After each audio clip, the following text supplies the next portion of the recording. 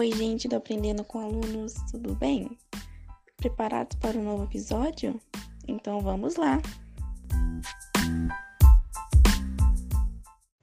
Bom, é eminente que nos dias de hoje existem diversos tipos de preconceitos. E para esse podcast de hoje, vamos trazer o participante Gabriel Miller para nos ajudar a entender os preconceitos raciais, étnicos e religiosos. Seja bem-vindo, Gabriel. Tudo bem? É um prazer ter você mais uma vez aqui com a gente. Olá, é um prazer estar aqui novamente para trazer um conteúdo de qualidade. Sem dúvidas, cara amigo. Bom, então vamos lá, né? Na situação atual em que vivemos, os preconceitos tiveram uma melhora, se a gente comparar com o passado. Mas, porém, existe ainda esse preconceito ultimamente. Será que você poderia nos explicar o porquê ainda existe o preconceito racial até hoje no Brasil e nos demais países? Bom, eu acredito que o Brasil tenha uma dívida histórica muito grande com a questão racial. Uma porque por muitos anos a escravidão ela viveu a sua pior época aqui e um capítulo histórico muito frustrante. E o Brasil ele registra os últimos casos de abolição. E por conta disso, muitas vezes o racismo ele é tratado como um certo tipo de piada e geralmente essa questão ela é muito ridicularizada.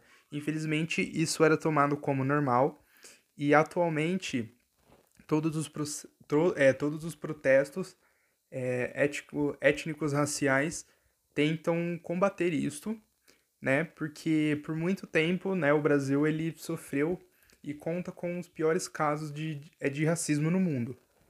Bom, eu concordo plenamente do que você disse. E aproveitando isso, você poderia nos dizer um pouco mais sobre o preconceito religioso que existe aqui no Brasil?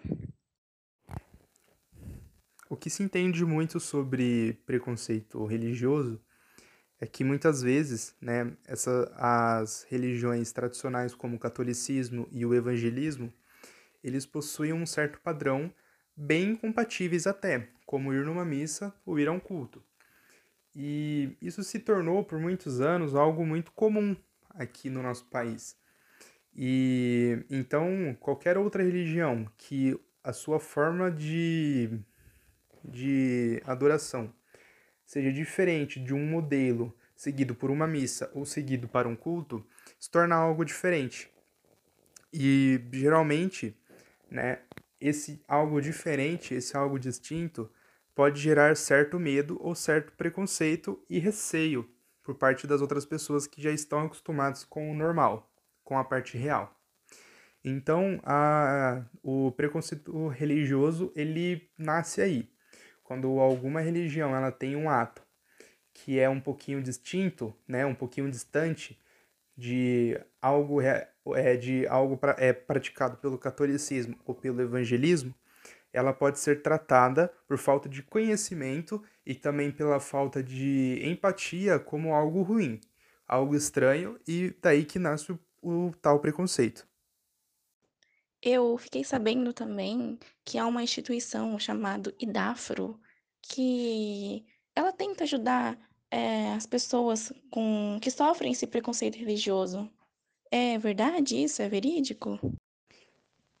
Sim, e um dos motivos da criação dessa instituição é por conta que as religiões afro, né, no Brasil sofreram muito preconceito. Então isso meio que virou um acúmulo de preconceito racial e de preconceito religioso. Então tudo virou um combo, né, sobre essa questão do preconceito. E é, como eu disse, né, isso se soma devido ao fato do racismo ter sido tratado como algo de não muita urgência, né? Claro que não foram todos os governantes, mas assim, a forma que a sociedade também atuou, como ridicularizar essa questão e ser muitas vezes tratada como piada, e também a questão do preconceito religioso por si. Então isso meio que virou um combo. Gabriel, você poderia nos dizer um pouco mais sobre a instituição Idafro? O IDAFRO é uma entidade sem fins lucrativos, constituída por advogados, contadores, bombeiros militares, arquitetos e sociólogos preparados para informar, orientar e assessorar as religiões afro-brasileiras nos mais diversos assuntos, e sua missão é a defesa da liberdade de consciência e crença, a luta pela superação da intolerância religiosa e a promoção da tolerância e da cultura de paz, incluindo a concretização dos direitos das religiões afro-brasileiras e seu acesso à justiça. Nossa, Gabriel Miller, que instituição perfeita! É sempre bom ter aqueles que lutam por uma causa justa, não é mesmo? Sim, com total certeza. Bom, galera, depois de toda essa aula, eu espero que vocês tenham gostado e aprendido um pouco mais sobre os preconceitos étnicos e religiosos. Quero agradecer também ao Gabriel, obrigado, Miller, por nos trazer esse conteúdo super importante nos dias atuais. Que isso, o prazer é todo meu. Mas, assim, apesar de toda a militância, apesar de toda a tolerância, infelizmente é algo que é muito difícil de lidar e que eu penso que ainda vai demorar um tempo para que isso diminua, né? Porque fica muito evidente em todas as situações que geralmente as pessoas não estão preparadas para lidar com algo novo ou com algo diferente, porque elas se fecham tanto em uma realidade distinta e própria que fica muito difícil você olhar por fora dela.